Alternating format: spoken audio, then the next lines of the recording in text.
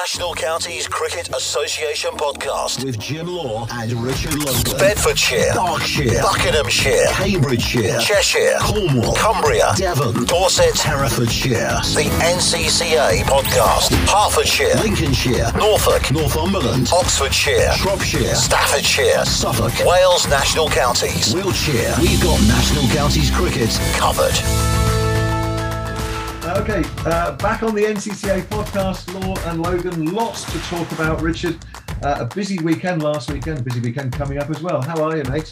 Yeah, really good, thank you. I was watching with bated breath on Sunday as the results came in and the positions changed around a little bit, but it was all really, really good to see, really good, exciting, lots of runs again. And yeah, hopefully there will definitely be more runs this week because we've got 2 innings for everybody. So as we change formats into the 3-day cricket, it'll be good to see who are the front runners come sort of Tuesday evening after the first round of 4 that we have in the 3-day comp as well. So I was going to say we've got sort of 2/3 of the way through the season. We haven't, of course, because the trophy isn't over. All we've done is conclude the 4 groups, haven't we? And as you say, those results coming in on Sunday were extraordinary in places. Yeah, absolutely. So we've got to the end of the group stage. We've now got the quarterfinals, and we'll talk about that in a little bit of who they are and where those games are going to be played and when. And then we've got the semi-finals, obviously, after that, with the finals being on the 28th of August. So that's all sort of intertwined with the 3-day cricket, which starts this weekend, as we said. So, yeah, still loads of cricket to play. Although it feels like we've played a lot, there's still an awful lot of cricket to go. Yeah, I was trying to work out the other day, if you were successful in all the tournaments, how many games you'd actually play. I can't remember. I gave up halfway through it, but it's quite a lot. Somebody said this to me. There's a lot of days. There was a lot of days of cricket because I think 2 of the only teams at the moment that can do that are going to be CAMS and who won the T20? Oxfordshire, obviously. Yes. Okay, CAMS and Oxfordshire. So yeah, they're both into the quarterfinals actually. So it's still if both of those teams get through to this and the 3-day final, then yeah, they'll have played every day possible. So it's pretty full on for those guys. But yeah, there's also a huge amount of cricket for everybody else. And if you progress on, obviously we know there's benefits of that, especially in the MVP, as we talked about last week.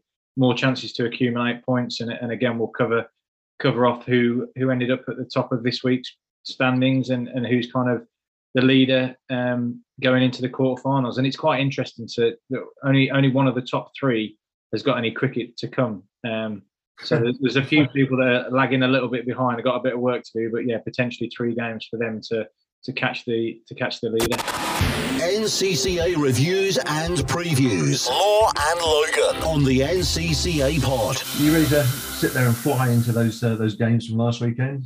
Yeah, absolutely. And not to start on a negative, but unfortunately in Group 1, the first game that we're going to cover, which was Cumbria versus Northumberland at Keswick, they didn't bowl a ball. So that's a relatively easy one that we can kind of breeze through. But that did have a bit of an impact on the table that we'll come on to in a minute, in the fact that they just got 1 point each. And it was a bit of a shootout, really, for that second spot. So that was a little bit unfortunate. It went down to rain, but listen, we can't do anything about that, can we? But yeah, the Cumbria Northumberland, unfortunately, not a ball bowl, so 1 point each. So that was fairly easy. Oxfordshire versus Lincolnshire. This was an incredible game, and Oxfordshire don't seem to be doing anything easily at the moment, but they seem to be doing it, which is the main point. So they batted first and then got 211. They were bowled out with just 3 balls to spare. And 211 actually doesn't sound like a lot, but having been 76 for 6 was actually a really good score. And no doubt they were relatively happy with that in the end. That was largely due to George Tate getting 53. He was their top scorer and supported by Ollie Currell, who always seems to add in some really, really important runs. He got 28 down the innings as well. Curtis Free led the way for Lynx. He ended up with 4 for 41. And Nick Keast and Mason Hildreth both got a couple of wickets each as well. So Lynx were chasing 212 for victory, and just came up 1 or 2 runs shy. They were bowled out with 3 or 4 balls to spare for 210. Looked to be kind of cruising in the middle with Tom Keister, we know has had a great season so far. He got 64. Ben Wright, who's equally had a really good season, got 61. But then with the ball, we had Luke Charlesworth, 2 for 30, George Tate, 2 for 27, and leading the way, more wickets that he added to that he got last week with Max Mannering. He ended up with 3 for 30 off his 10 overs. And that was enough just to stunt Minx enough to fall 1 run short, or 2 runs short, I think, from victory. So a hell of a close game there, but a really good win for Oxfordshire. And that left them top of the table. So a really purple patch for Oxfordshire at the moment in kind of all formats. Obviously defending champions in the 3-dayers, T20 reigning champions, and they're through to the quarterfinals as table Group 1 table toppers. So yeah, Oxfordshire, they played 4, won 3, and had that tie that we spoke about against Cumbria.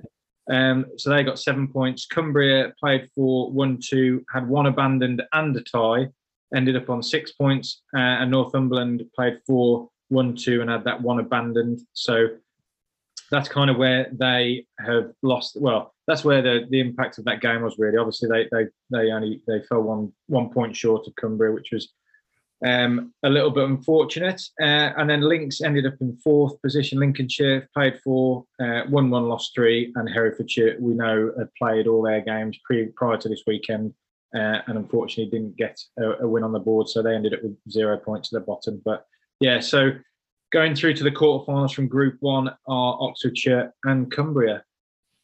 Fine margins.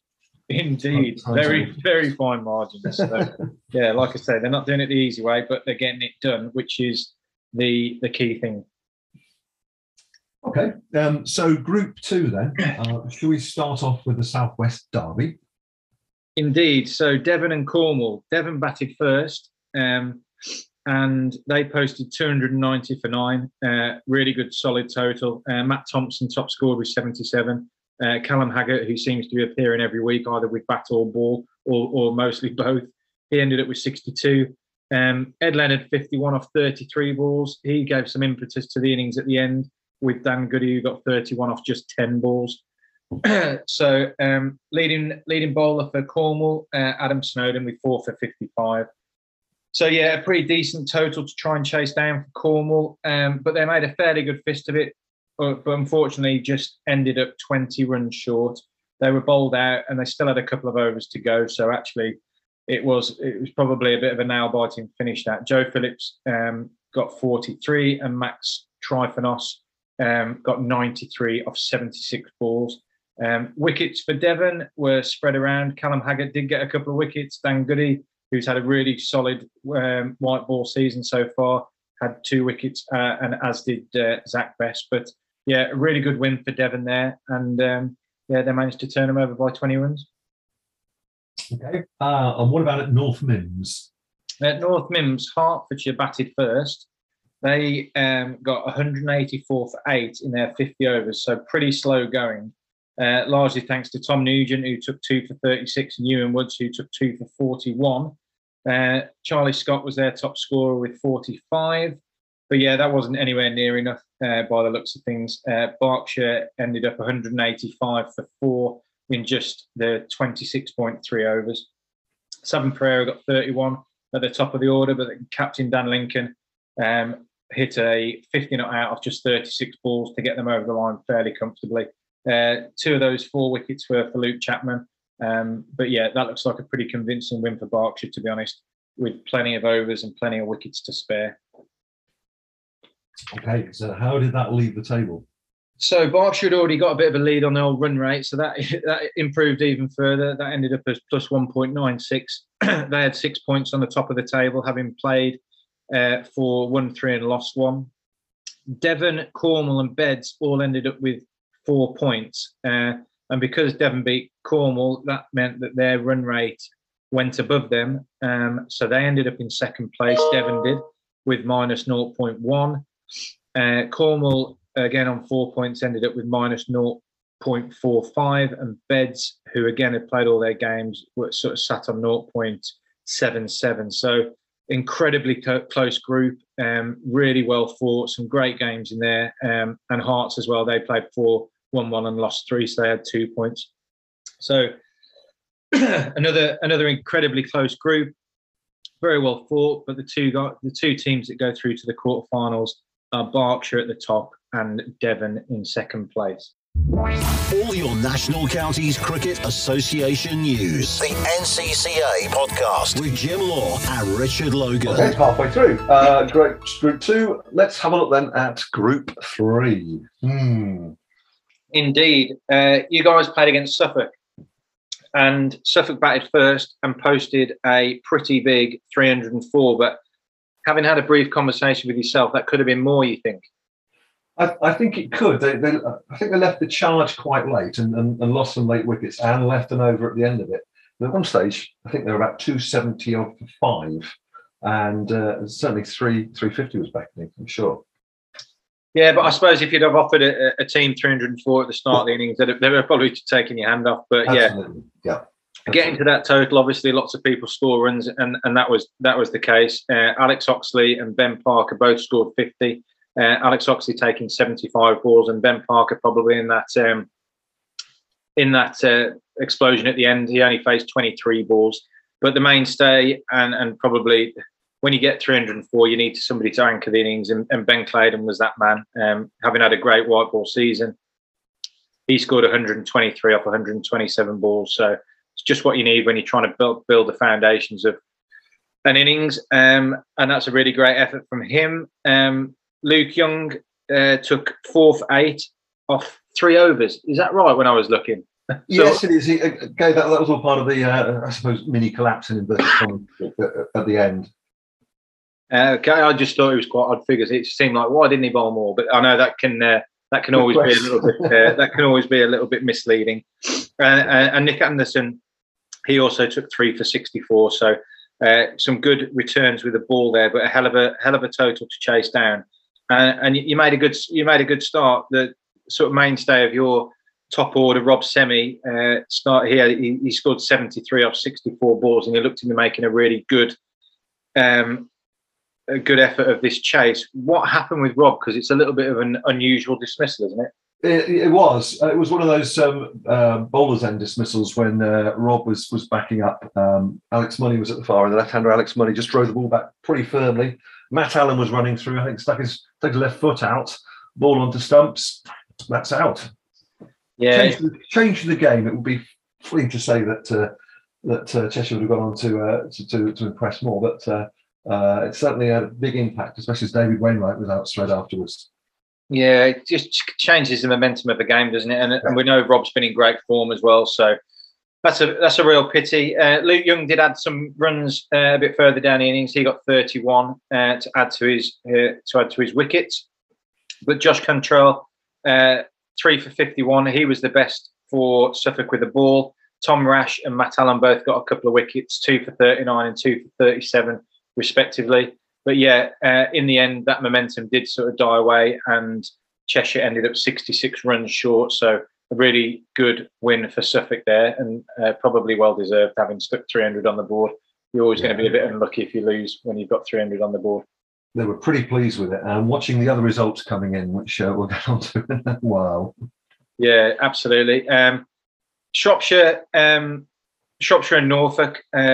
And Shropshire have had a pretty miserable time of the white ball cricket. It's fair to say, I suppose, and it kind of continued on Sunday, unfortunately. They batted first and got bowled out in the 27th over for 96. Callum Metcalf took 4 for 26 and Brett Stolworthy 3 for 36.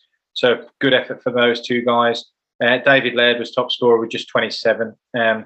And probably no surprises who led the way in knocking those runs off for Norfolk. They did it in the 21st over, just 2 wickets down, with Sam Arthurton 44 not out. And we've spoken about Sam a lot, and he is a class performer in national counties cricket. And no surprise to see that he just knuckled down and got those runs knocked off for Norfolk. Yep, and all that meant. Well, we know Cams had played their games and they qualified at the top with 7 points. So then Suffolk's victory meant that they ended up on 5 points 1 point ahead of Cheshire, so heartbreak for you guys, unfortunately. Suffolk did play 4 games, won 2, lost 1, and had 1 cancelled. You guys had played 4, won 2, lost 2, ended up on 4 points. Norfolk played 4, won 1, lost 2, had 1 cancelled on 3, and Shropshire, as I said, played 4, lost 3, and had 1 cancelled. So they just got the 1 point from that cancelled game.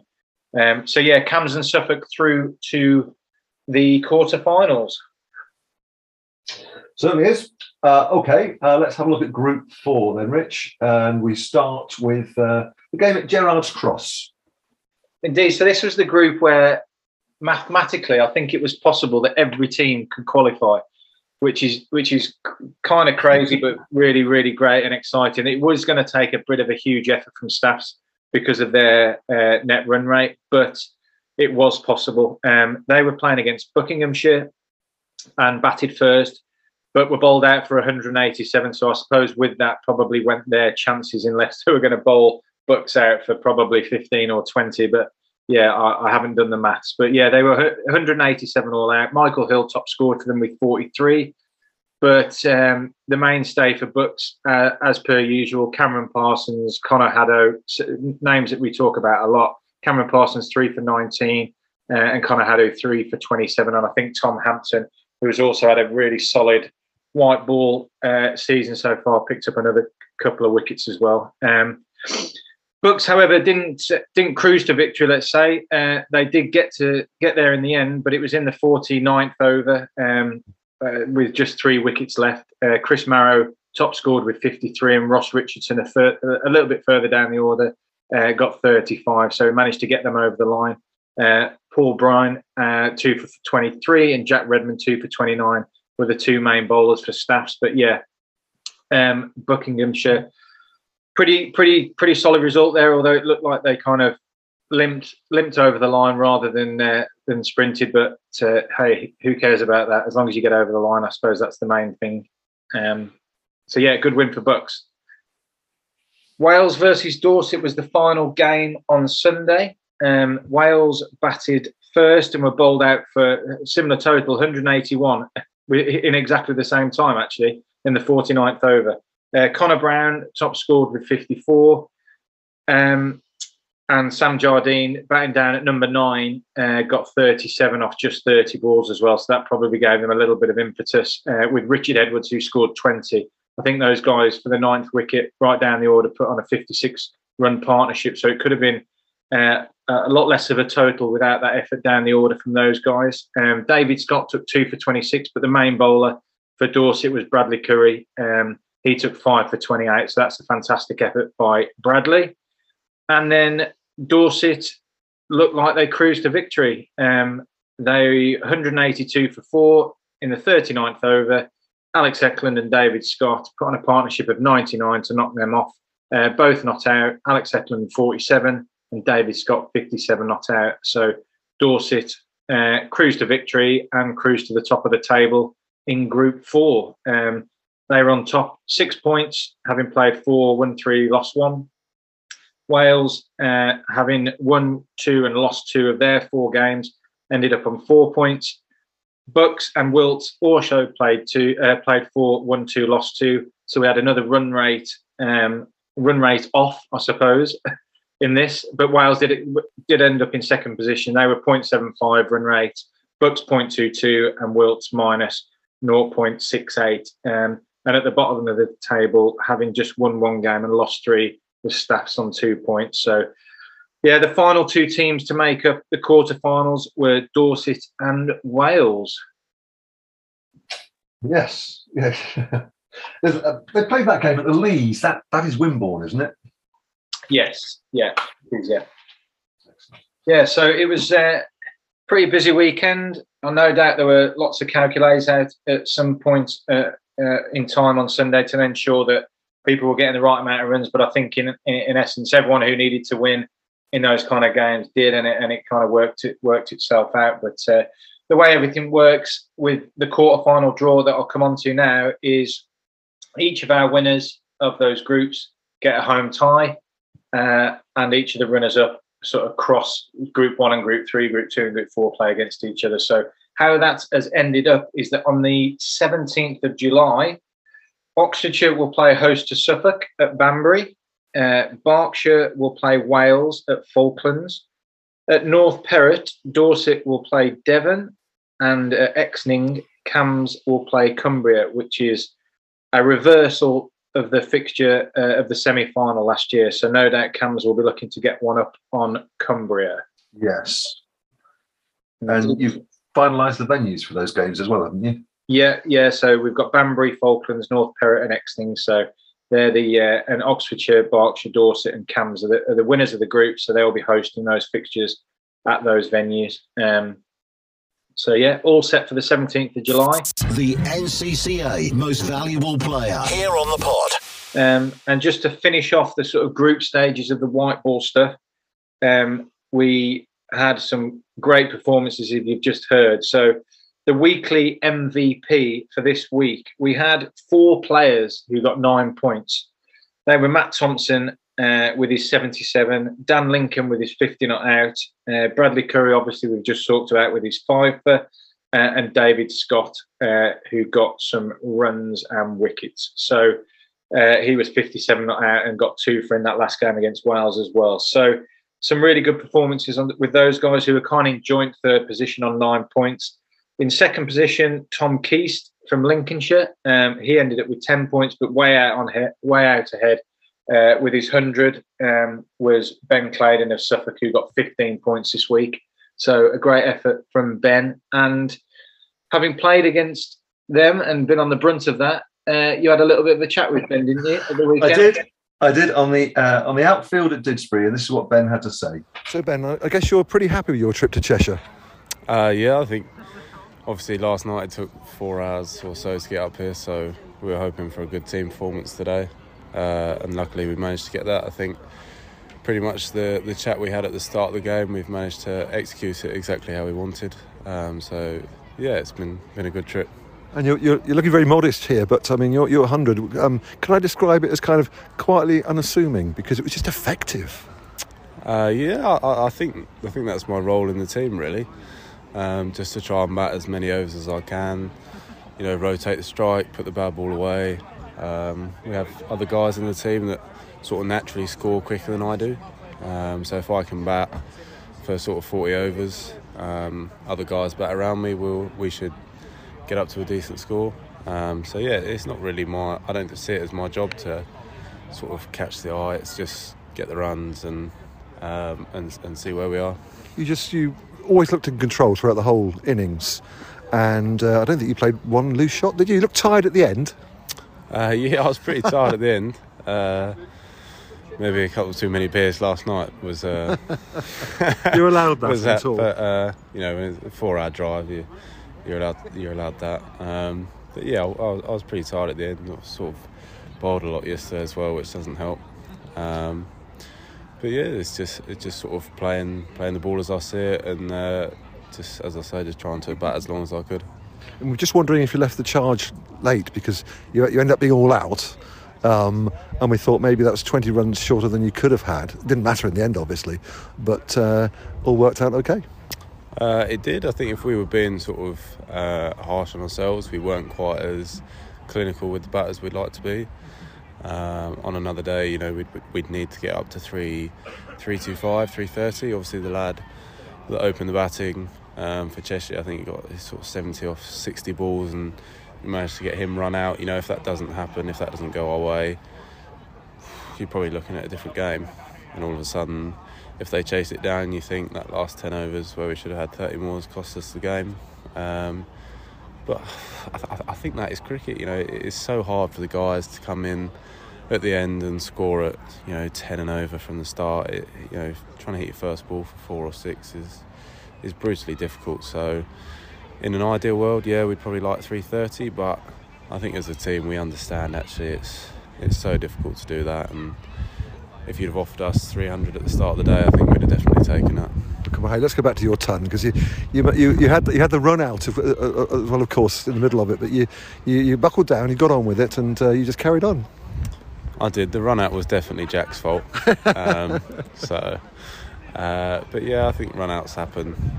Me and Bizzle have batted together a lot. We don't usually run very much, so I was quite surprised to see him turning for 2. But it's cricket, isn't it? Unfortunately it happens. I'm sure Bizzle will get me back before the season's up, so we've just spoken about it now, laughing and joking about it. So unfortunately it happens, and hopefully, I think it's Oxfordshire now in the next round. It is, yep. You go off to Banbury or Tame or wherever. You look forward to that? I do, and obviously, hopefully Bizzle doesn't repay the favour. Hopefully he can go and score 100 or something like that. But yeah, Oxfordshire in the next round, so hopefully we can go there and put a good performance in. Not a bad day for you, apart from the 100. Pretty good in the field and with the ball as well. Not too bad. It's been a decent day. I think obviously, the most important thing is that we get that win, get through to the next round, because I think we're quietly confident and we're hoping we can go all the way. Great stuff. Well done. All the best in the next round. Thank you very much. Thank you. All your National Counties Cricket Association news. The NCCA podcast with Jim Law and Richard Logan. Very modest he was. Indeed. But yeah, he's great knock. True. Yeah, great knock, and he's had a great season. I think he showed different dimensions to his games. I haven't seen him play, but you can always tell cricket is a stats game, isn't it? And you can always tell from the stats. So, and as you said, it was a really controlled, anchored innings. 123 off 127 balls tells that story anyway. But also on the flip side of that, he's got runs in T20 and he got a 50 ball 100 as well. So he's obviously got different elements to his game, which is really, really great, and shows that he's a class player. So yeah, definitely one to watch out for the rest of this season as we get into the longer format, because he's obviously got a solid technique that he can anchor through the whole sort of 50 overs, and no doubt he'll be getting some runs in the 3 days as well. So yeah, good luck to Ben for the rest of the season, and it'd be good to see how he gets on in the quarterfinal. Yeah. So that just leaves us with the overall, guys, of the group stages. So as I said earlier, we've got 3 guys, 1, 2 and 3. In top position, we've got Tom Keast from Lynx on 30 points. Johnny Caters, Oxfordshire's captain and wicketkeeper, on 27 points. And Ben Wright from Lincolnshire also, who I said had a really good year. Obviously, that's shown by the fact that he's in 3rd position. He's on 26 points. But as I said earlier, that the top position and 3rd position won't be playing any more games. So they might sit there and see everybody go ahead of them, which could be quite frustrating. And on that point, I did have a look through and see who were actually in the quarterfinals and who could make a sort of last-minute push as Andy Rishton did last year, I suppose. And we've got Gary Pratt at Cumbria, who's just behind on 23 points. So if he has a good couple of games, have a bit of a run, he could make his way. Dan Goody from Devon, he's on 20 points. So again, another good end to this competition, could see him rise up. Ben Claydon, as we spoke about, 15 points this week, obviously helps. He's on 23, and Suffolk are in the quarterfinals. And finally, Ewan Woods from Berkshire, he's on 24 points as well. So all those 4 there are probably the ones to watch out for as a bit of a late run to see if they can push Johnny and ultimately overtake Tom Keast at the top of that overall MVP in the one-day comp. Yep, and as you say, 17th of the month, 17th of July, we'll see how we go. Yeah, absolutely. Well done, sir. That was a good effort, that. Very good, very good. Have a glass of water. In fact, no, you haven't got time for a glass of water, because it's time to move on to the 3-day game. The National Counties Cricket Association podcast. The National Counties Cricket Association. Until 1983, all then minor counties clubs competed in a single league. Teams played varying numbers of matches and didn't play all other counties, so the table was ranked according to average points gained per match. The team with the highest average won the championship, except in a year when the top 2 counties had not played each other. In this case, the second place team in the table had the right to challenge the leaders to a match to decide the championship. The second place team had to win this match to take the title, with the league leaders being declared champions if they won or drew the game. From 1983 to 1993, this was a 55-over game, but from 1994 it became a 2-day, 2-innings match with certain restrictions on the first innings. From 1999, the final has been a 4-day, 2-innings match and only an outright decides the championship. We've been looking forward to this. Absolutely. I think it's like with anything. If you speak to a lot of the players, and I'm not saying you'll speak to all of them, but I think if you speak to a lot of them, they want to win the 3-day competition. They want to play the 3-day competition. Multi-day format cricket is really, in a lot of people's opinion, what cricket's all about. Don't get me wrong, the razzmatazz of the T20, the 100 and everything else that we play and we watch and we love watching it, and it's exciting and it can entice people in to play cricket.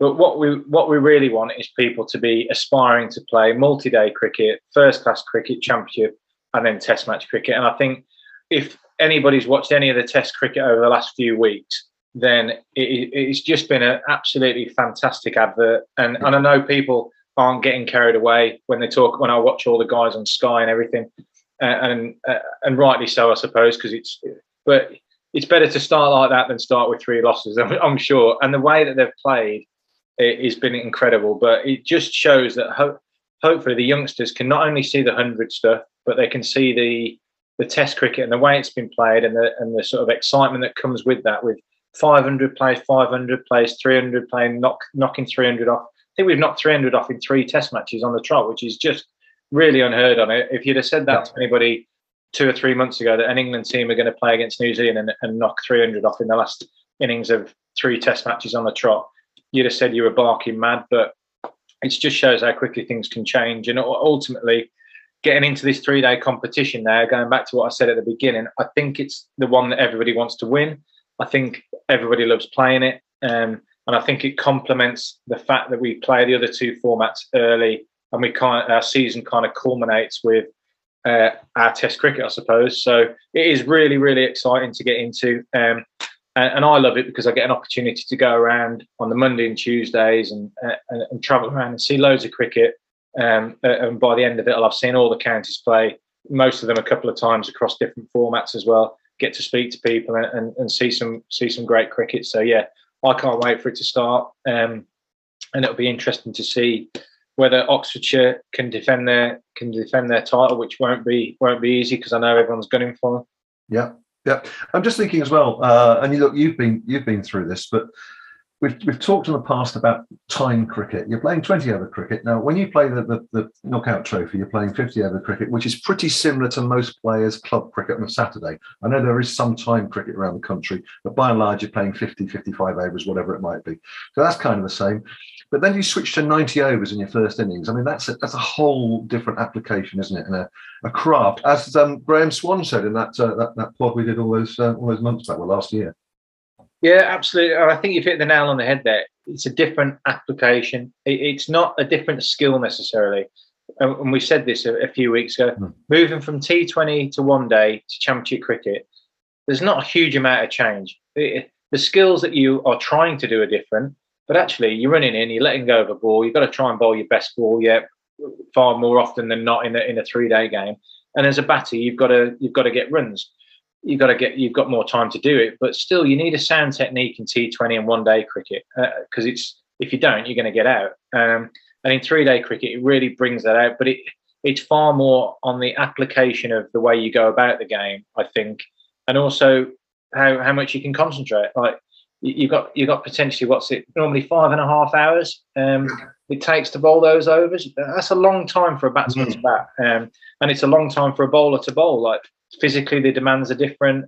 Mentally, can you keep your concentration for that long? And we always know that if a team has done well, those last 15 overs can be pretty intense when the guys are coming after you. So then that's when you've got to have the sort of mindset and the frame of mind to be able to flip your skills to what you've maybe been doing for the last couple of months. So it's a really great challenge, and we bang on all the time about creating environments for players to be able to develop, to step up to the next level. And this is certainly a really good environment for players to do that. So when you had the first side back for 5.5 hours and pile on 400 runs or whatever, and you've toiled in the sun, you must have been through this. And you're relishing to go on because you've got a good half an hour, a little bit more than that, at the Oppo at the end of the day, who the last thing they want to do, that's what they want to do, is bat, isn't it? It is, and I suppose you can look at that in two ways, can't you? You can think, I can get out there and I can get 30, 40, 50 in that time. Because if you get a bit of a great start, you probably can. Realistically, maybe 25 or 30. Sort of bonus runs for a batter that you get in that evening, and you get in, you get a bit of confidence. You've kind of taken the shine off the new ball. It's only 20 overs, but you can still make a really good dent in that. So there's two ways of looking at that, and absolutely I agree. As a bowler, you always wanted to get out there, and you can kind of put everything in for those 10 overs. If you're probably not going to bowl all 10, but my point being is that you can really go hard that evening. So it does create a really intense finish to the day. It kind of just doesn't peter out because you're waiting for a declaration or anything else. And I think that's why that structure works really well. Keeps the game moving forward. Everyone kind of knows where you are with it, and you can prepare for exactly what you're going to do. And I always had a little battle in my own head as a player of what I wanted to do first, because whether you want to bat all the first day and have a nice sit down maybe for a bit, or do you want to get in there when you're fresh, get those overs bowled, and then actually, coming back on the second day, you can have a bit of a sit down in the morning and you can get stuck in with a bat. But I always found that if you bowled first, it was physically a little bit and mentally a bit more challenging, just because you knew you were going to be bowling every day. Just from if you're taking the sort of context of the game out. But yeah, there's one of those, both sides of that. And a lot of our players play on Saturday as well. So actually, it is really physically quite challenging. Yeah, of course, 4 days cricket, really, isn't it? If you're a fast bowler, you've done a really job for your club on the Saturday. You bowl maybe quite a lot of overs. You drive 200 miles. Yeah, well, exactly. And you got to then make sure you're kind of looking after yourself, and you're getting some fuel in your body, and you're ready to go again on that Sunday morning if you do bowl, or as a batter you need to be switched on for that first ball. So there's so many challenges with it, and that's why it's such a great format, because it tests you both from a cricket perspective, from a physical perspective, and definitely from a mental perspective, which ultimately we know at the top end of the game, the mental part of the game is 80% to 90% of it. So I think we've seen that with England. I think that's a perfect example, isn't it? That they haven't changed. Like Brendan McCullum's not come in and changed their techniques. He said that openly on telly. Yeah. He's done is change their mindsets and the environment they're around. So it's very much preparing yourself in the right manner in your head to go and just perform properly and perform well. So yeah, it's like I said, that's why I think it's such a great competition for guys to get involved in, and a really good sort of breeding ground for that next step up for the guys who are going to make it. Okay, so our first weekend is this weekend, and what's happening and where? It is. Well, look, as I just said, Oxfordshire are defending champions. Bit of a review of last year. Obviously, they beat Suffolk in a quite attritional final. We have a 4-day final, but that's more so to not get affected by rain. But it didn't get affected by rain at all, and still went into the 4th day. So that just shows what a sort of quality game of cricket it was. So no doubt Suffolk will be looking to get to the final again and go one better. Oxford will be looking to defend it. They'll have everybody after them. We've got Herefordshire and Bedfordshire who've stepped up into the top division, and Wiltshire and Cam's going down. No doubt they'll want to get straight back up again. But yeah, to give people a bit of an overview of how we structure it, we've always played East and West, or certainly for a long period of time, there's always been the 2 regions. They've been split into 2 divisions, which enables us to play those 4 games. It means that everybody in each of those divisions, East 1, East 2, West 1 and West 2, all play against each other. And it does leave us with some really exciting finishes, whether it be who's going to qualify or who's going to get promoted or relegated. So that's kind of the structure of the way we are. And the leagues are slightly different. We don't want people playing against each other in all 3 formats, which doesn't happen, which is great. But in the East region, Division 1, we've got Lincolnshire, Norfolk, Suffolk, Bedfordshire and Staffordshire. In East Division 2, we've got Cambridgeshire, Buckinghamshire, Northumberland, Hertfordshire and Cumbria. So that makes up the one side of the country. The other side of the country, in West Division 1, we've got Cheshire, Dorset, newly promoted Herefordshire, Berkshire and defending champions Oxfordshire. And then in West Division 2, we have Devon, Wiltshire, Wales, Cornwall and Shropshire. So that's how it's all sort of structured. And yeah, the 2 teams that finish top of the top divisions will play against each other in a final again. And this year that's at West Bromwich Dartmouth. So yeah, yes. So that's how it's all structured, and it starts on Sunday. And the fixtures are as follows. So in East Division 1, Bedfordshire take on Staffordshire at Dunstable, and Suffolk play Lincolnshire at Bury St Edmunds. And that is actually the two places I'm going to be going this weekend. So on Monday morning, I'll travel up to Bury St Edmunds, and then on my way back, I'll go to Dunstable. So yeah, get to see 2 days of cricket across 4 teams, and that'll be really great. So yeah, they're the fixtures in East Division 1. East Division 2, March, Cambridgeshire play against Hertfordshire, and at Tynemouth, Northumberland take on Cumbria, so the Northern Derby. Western Division 1, you guys have got a bit of a raw start there against the reigning champions at Alderley Edge, which is a beautiful ground, one of my favourite. Cheshire play Oxfordshire at Alderley Edge.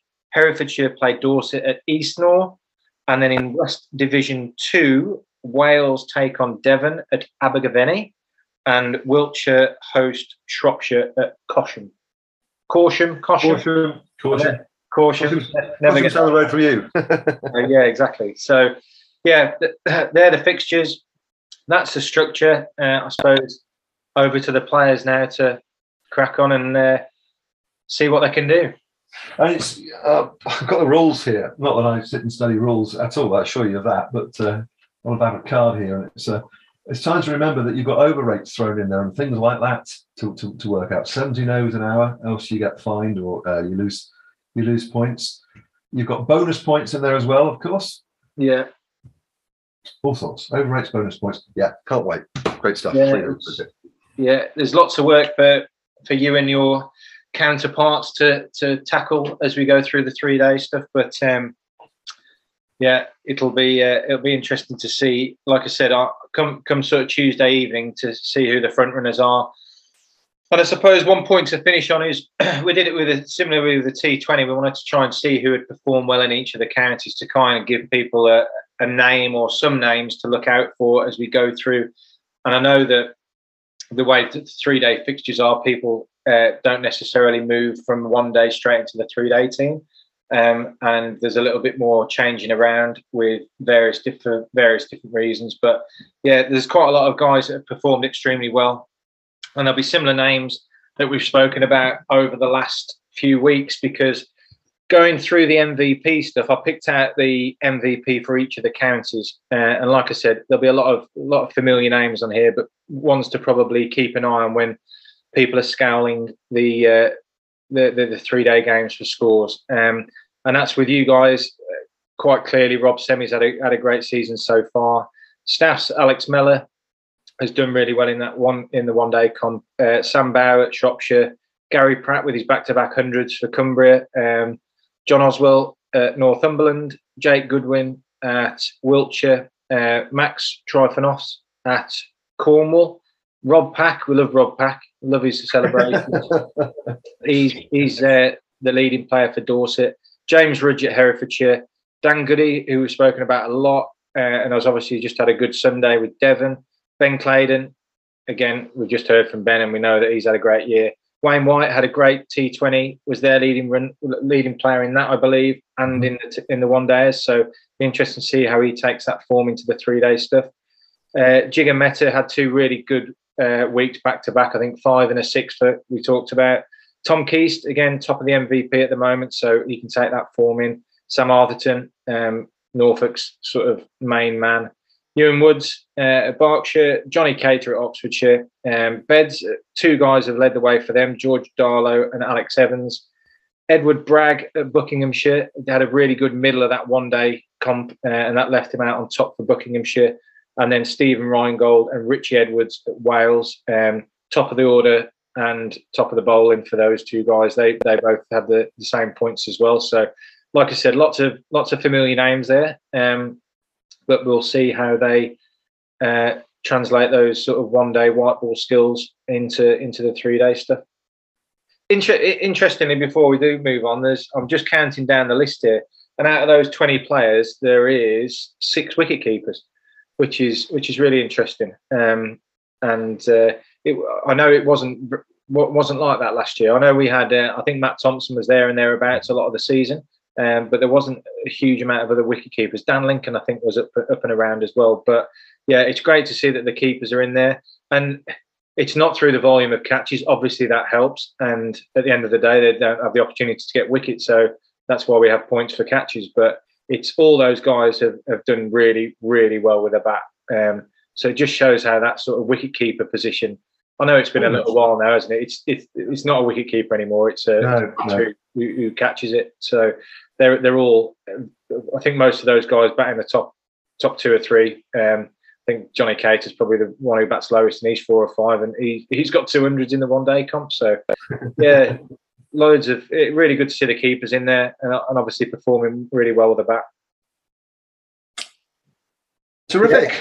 So lots of info, lots of stats. It's really interesting to go through, actually, I must admit, and just see whether there's and just get to know the players. You get to travel around, but obviously most of the lads are playing, so you don't really get to speak to them too much. It is really important. I think it's a really important part of my job to speak to the lads, get their feedback on what they like and they don't like about the structure. Yeah. And actually, it's really beneficial sometimes to explain why we don't do certain things, because they don't necessarily understand. And when you explain, they go, "Oh yeah, I completely get that." But it's having that line of communication with the players is really key, as well as everybody else. And we've talked loads about all the volunteers that do huge amounts for the national counties, and we wouldn't be able to run without those. So yeah, it's a little recommendation for you when you're travelling around the grounds. Take your phone with you. Obviously you will. But I've seen people that everybody wants a bit of you, so just kind of they look as if you're on the phone. That's what you need to do, and then they kind of you can move on. Presumably, some of the older players have played against you, of course, as well, and all with you. Yeah, I think. But what makes me feel old is actually that they're reducing drastically now. What I'm finding is they're all in coaching roles or stuff like that. So yeah, it is a few years ago now, but I think there's 1 or 2 stragglers. Obviously, the likes of Gary Pratt I've played against a little bit, and Wayne White, but yeah, they're definitely the more mature of the players. Sure, and like I said last week, it's good to see Rick Moore back, but the fact that he's one of the senior players in the team now makes me feel extremely old, because he was a whippersnapper when I played. So, but yeah, no, it's like I say, it's always good to go around and chat with the players and chat with everyone else as well, because I can learn a lot from what's going on and things that we need to potentially improve on, and things that people think we're doing well, which is always nice to hear. So. Yeah, it's really, really good.